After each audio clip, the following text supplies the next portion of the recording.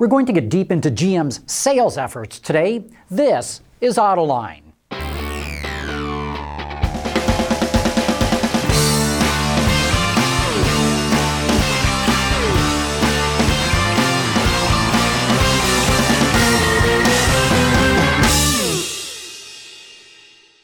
General Motors has seen a dangerous drop-off in sales and an alarming slide in market share. It's a problem that's been going on for years. This is a key reason why GM brought in Bob Lutz to revamp its product line and come out with exciting new cars and trucks. Lutz went out and did exactly that. Indeed, GM has a number of award-winning vehicles in its showrooms right now, but GM's market share continues to decline. That's why my guest for today's show says that GM does not have a product problem. He says it has a sales and marketing problem. Jim Dollinger is a car salesman who sells Buicks, and boy, does he know how to sell. In fact, he's the most successful salesman who sells any GM product line and claims to hold the all-time record. He's written a manifesto that he calls Return to Greatness, which he claims could save the company. So far, GM has ignored him. Now you get to hear his plan. And joining me on today's show are David Kiley from Business Week magazine and Paul Eisenstein from the Detroit Bureau. This is going to be a good show, so stay right where you are. We'll be back after this.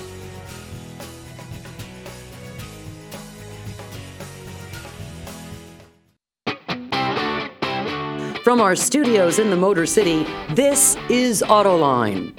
Here now is John McElroy. Welcome to our discussion right now with Jim Dollinger, allegedly the greatest salesman GM has ever had. Also, David Kiley from Business Week magazine, Paul Eisenstein from the DetroitBureau.com.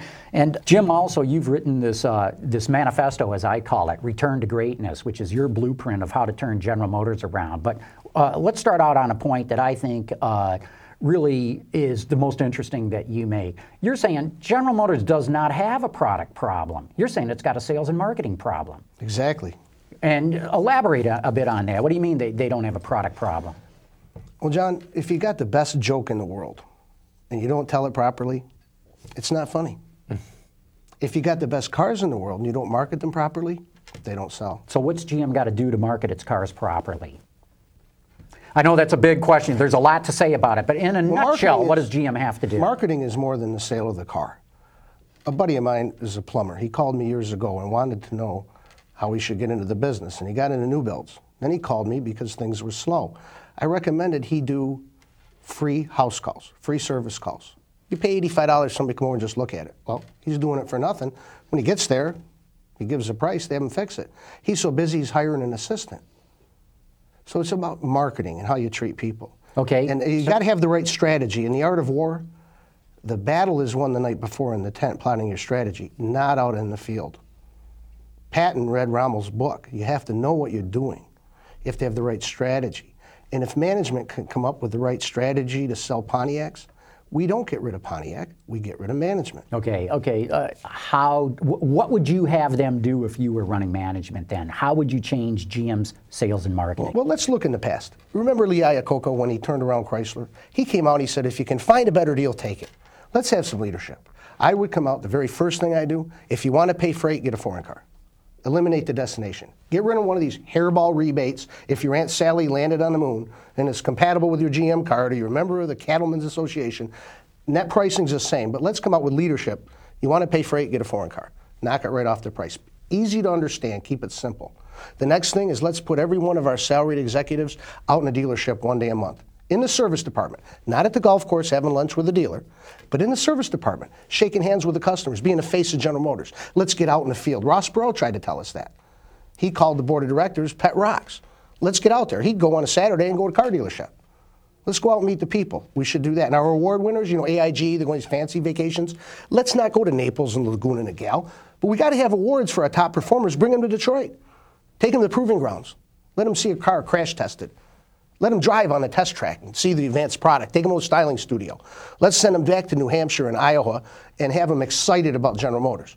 Send their spouses to our best salons and go to Ford Field or the Joe and watch a game. And then they go back goodwill about General Motors in Detroit. You see? Our executives can stay home with their families. We'll save money. There's concrete things that we can do that are proven effective.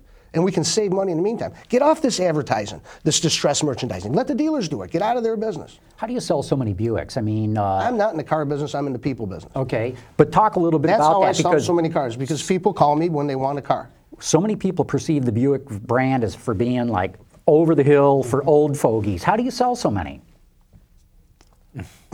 Well, we're down to 3 models. We got the Enclave, the Lucerne, and the LaCrosse. And see, this is part of marketing. They tried, I think, to drive the Buick dealers out. We got everybody in rendezvous. We couldn't make it. LeSabre's the highest volume, highest quality car. We quit making it. Why? You know what they're going to call the 2012 Camry? Camry. We got brand equity and we throw it in the river. It makes no sense. You take G3, G5, G6, G freaking Willikers. Why wouldn't you call it the Bonneville, the Grand Prix? Oldsmobile used to have the shift here. They put it just here, got rid of the names, and your father's Oldsmobile went out of business. Now, are they doing it on purpose or are they that stupid?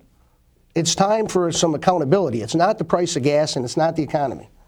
It's the people running this place. We made money in the Depression. But you got to get people in there that know what they're doing. What do you think of the idea of combining GMC, Buick, and they tried to do I wouldn't Pontiac, and it looks like the government killed Pontiac. Closing Oldsmobile was bad enough. Spinning GMAC was like shooting yourself in the foot. Now we're going to slit our throat and get rid of car dealers? It's stupid. Well, Jim, I mean, we're sort of at a situation with GM, though, where their market share, as we know, has gotten way down to about 18.5%, 19%. Like a flight of stairs. Right, yeah. It is terribly over-dealered. I mean, there are a lot of thousands of dealers can't. 18, 19% market share is not going to support that many dealers. This is a 40%. I mean, we're talking about your objection as to what they've done. They're dealing with the situation they're in now. I don't see a recipe for keeping a healthy dealer network in business competitive with this kind of market share, as big as it is right now. Let me relate to you like this. Imagine you own a car dealership. How much does it cost you to have salesmen out there if you pay them by commission? Virtually nothing. They sell, you pay them. That's what dealers are. They're the strength of General Motors. And to cut dealerships is the single worst thing they could possibly do. They ought to go down there, and they shouldn't just tell these people to go away. They should probably be arrested. Yeah, but this is going to create decimation across the United States. Dealerships that sponsor high school football games. It's bad enough that police stations and schools are closing, and we have less firemen. This is serious. I'm very serious. These people got to go. And it's got nothing to do with the number of dealers or how many retirees we got. Like Keith Crane said, if we sold another 1 million cars a year, we wouldn't have these problems. You need to help me with the math, though, because, again, I'm back to these urban markets and suburban markets that maybe have, 2 and 3 Chevy dealers or 2 and 3 Buick dealers that are too close together for the market share GM has. And so what you wind up with are dealers that aren't profitable, competing with one another, driving driving down margins, not profitable enough to improve their facilities and hire the best people and all of those things to compete against Toyota and Nissan. I mean, that seems like an unfortunate but realistic view of where they're at. Across the country, you have to analyze this, and over time, you make adjustments based on market conditions. If you take Columbus, Ohio, for example, Honda's probably got 70% of the place. But do we take the market share back, or do we fold up and go home? I'm not a white flag kind of guy. I think we got to look at what we can do to take back market share and to sell more cars, and then we'll be thankful that we've got those distributors out there. But Columbus has that market share because of Honda's enormous presence in Ohio. Just like, what's the market share of General Motors and the Ford and Chrysler in greater Detroit area versus the market share of Toyota and Honda? But in California, New York, on the coasts, I mean, you can drive around for a half an hour before you see a Fusion that's not a rental, or a Chevy Malibu that's not a rental. So I'm with you. I mean, my Little League Chevy dealer sponsor just went out of business in my hometown. I'm after decades in business, so I'm there with you. But it doesn't seem very useful to talk about what we should have done. I'm looking at this situation they're facing now and going forward, and I don't see how they support this many dealers on any. We do by selling more cars. And the way we do that is by implementing things that make sense, proven effective principles that will yield results. And we have accountability. That's what we got to look at. Instead of going down, the results don't change the last 20 years. The results are the same. It's just the excuses that change. Well, you mentioned something. What are we going to do that's going to get us different results and start growing the business? Right. You mentioned something a couple minutes And we need those dealers. You started talking about this in war terms. If you want to get into war philosophy a bit, you look at somebody like Mao Zedong or some of the other Asians who will look at it from a different perspective, and their argument is, unless you get the hearts and minds, no matter how powerful you are, you'll lose. And one of the questions that I look at is, how do we get the hearts and minds back? The argument you were just going at talks about key markets where you may have a strong presence. The Midwest is the last stronghold of Detroit. But when you look to California, to your point, Dave, you don't see it. And if you see cars out there, they're either rental or they may be light trucks. People out there don't even consider GM or Ford or Chrysler. How do you get the rest of the country, where the big three don't matter, to start making it so that they do matter? That's an excellent question. And I believe what you're saying is right on the money, because it's about perception and it's about image. So we have to get off the distress merchandising, where our ads feature $10,000 off. We bring buyers in when we're willing to give away our product. We have to change our merchandising and the way we approach things.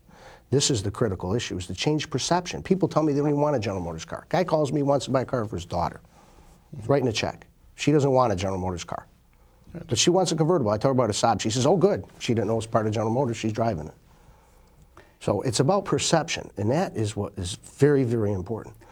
In the last month, in April, GM's share actually shot up to 21%, 21.1. It was 17.9 last month. Not April. Look for April. April, it was up to 21. But it looks to me like there's two things possibly that turned that around, because all the news is bad about GM. I'm curious what brought people into the showrooms.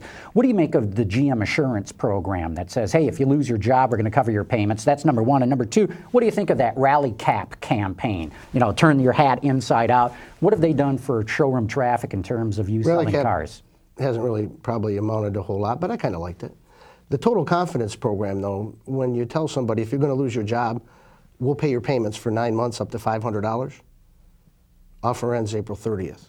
Now, if you're going to make a decision based on whether you get a job, are you going to make a snap decision by the month? No good. And GM employees not eligible. What does that tell your own employees? So, no, that's like the road to redemption and the total value promise, which was really about cutting dealer margin. You can't believe half of what they say, and even the most loyal GM people are turning against them now. Their salary retirees and their multi-generational dealerships are at odds with General Motors. So you don't think either one of those campaigns really did anything? Smoke and mirrors.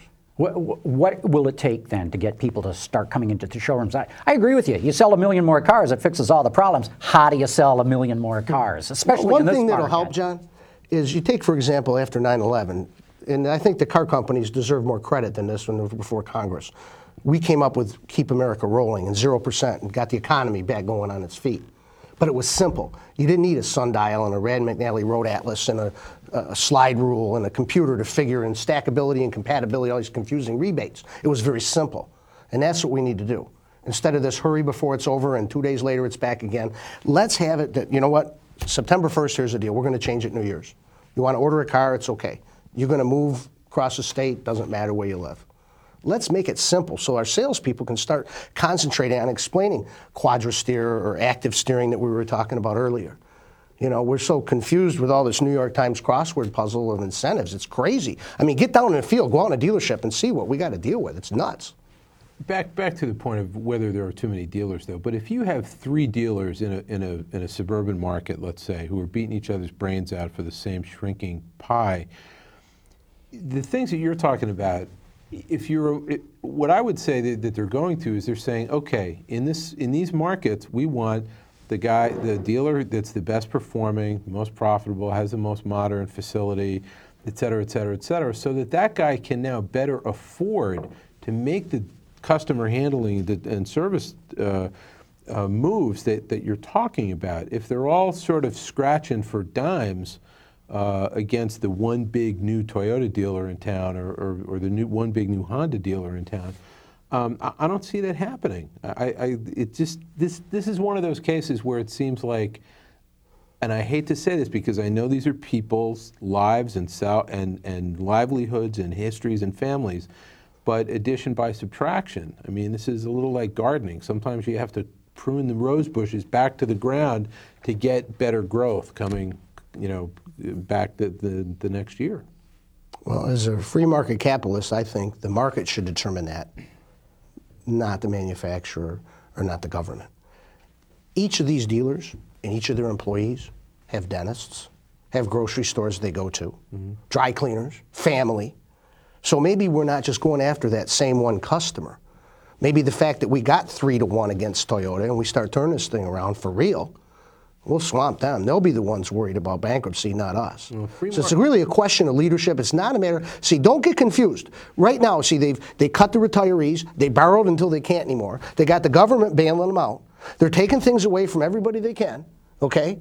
And now they want to close the dealers. They're deflecting the issue. The issue is the people running that company, and they got to go. Jim, we got some questions in here from viewers of our. We have a MKTNB from Twitter who says, how does the state franchise laws handicap GM's ability to shed divisions and internalize or internally cannibalistic models?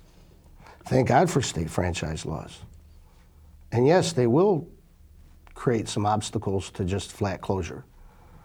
Every state's different. You take Michigan, for example, and we're wondering, and nationally they're talking about cash for clunkers. You can write off the sales tax, I think, just on your income tax. But here in the state of Michigan, where we're looking for solutions, I think we should go to tax on the difference.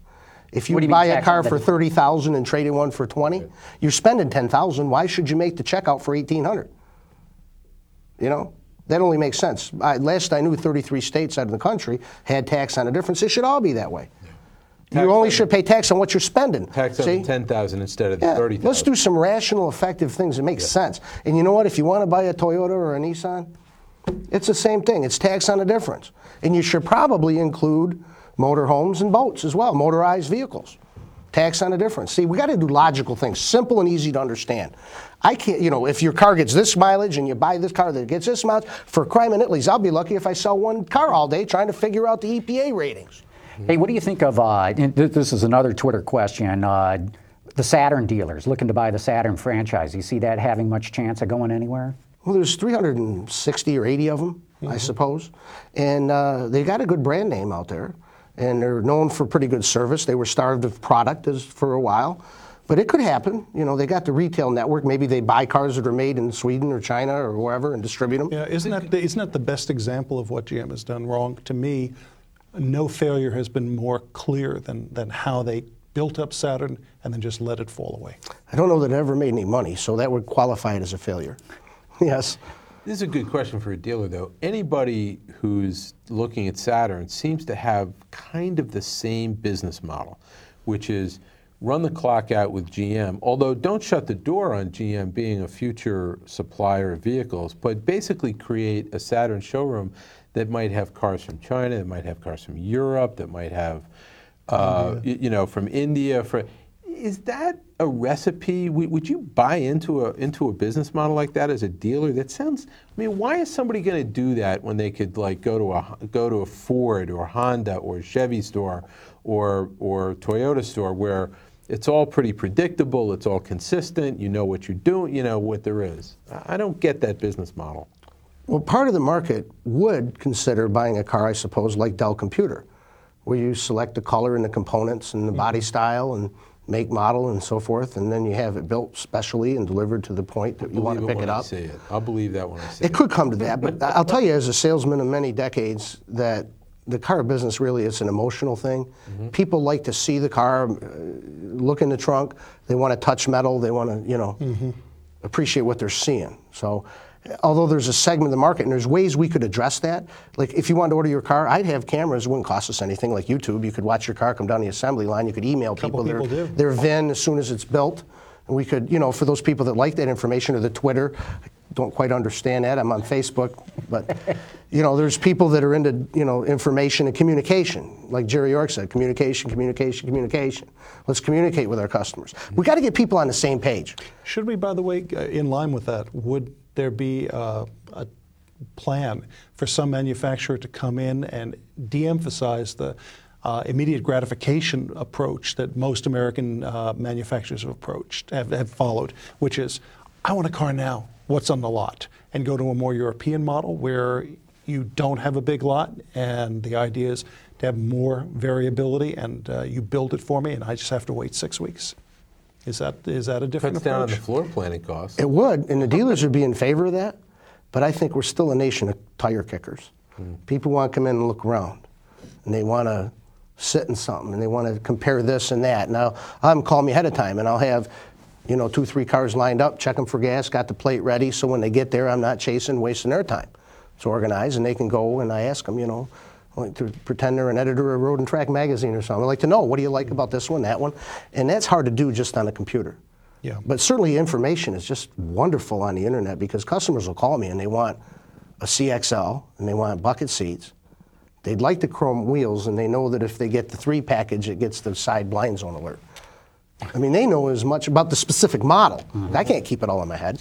I got a brand question for the brand that you're best known for, Buick, which is, how do you square the idea that they decide they're going to keep Buick in the U.S. as one of the brands remaining?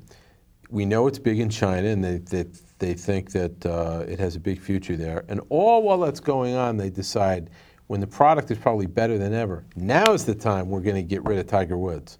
I mean, well, they paid him a lot of money. Yeah. They'd run its course with it. I'm not a big believer in having spokespeople, and I think actually Tiger would have been better for the demographic of Pontiac than Buick, although we have an affinity for golf, and he's the greatest.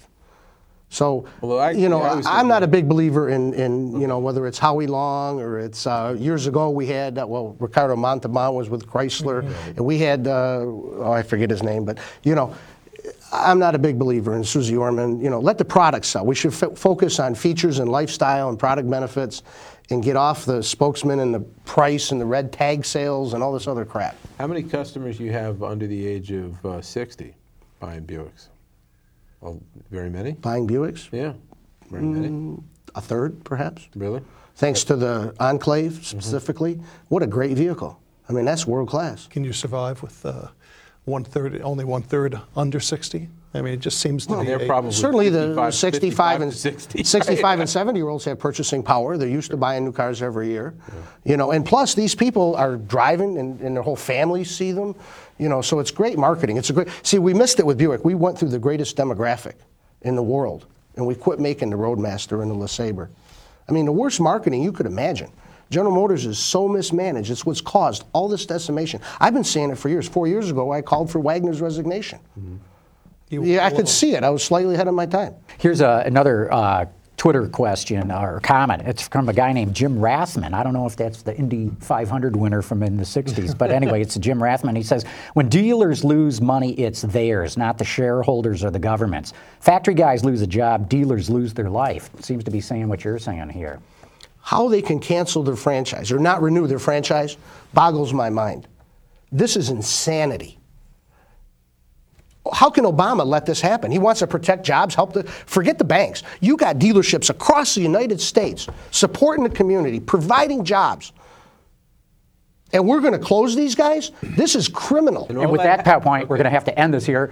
We're going to leave these cameras rolling, though. As you can tell, we're not done with this discussion. We're going to be able to go to our website on this. But Jim Dollinger, thanks so much for coming in and talking about what you think GM should be doing. David Kiley, Paul Eisenstein, thank you. And like I said, we're going to be on the web.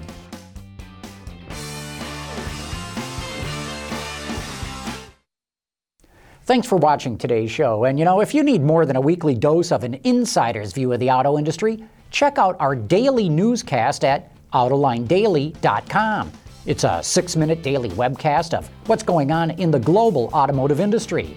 Then, on Thursday nights at 7 p.m., it's time for Autoline After Hours, an unvarnished, brutally honest conversation that brings some of the best opinions in the business to the forefront.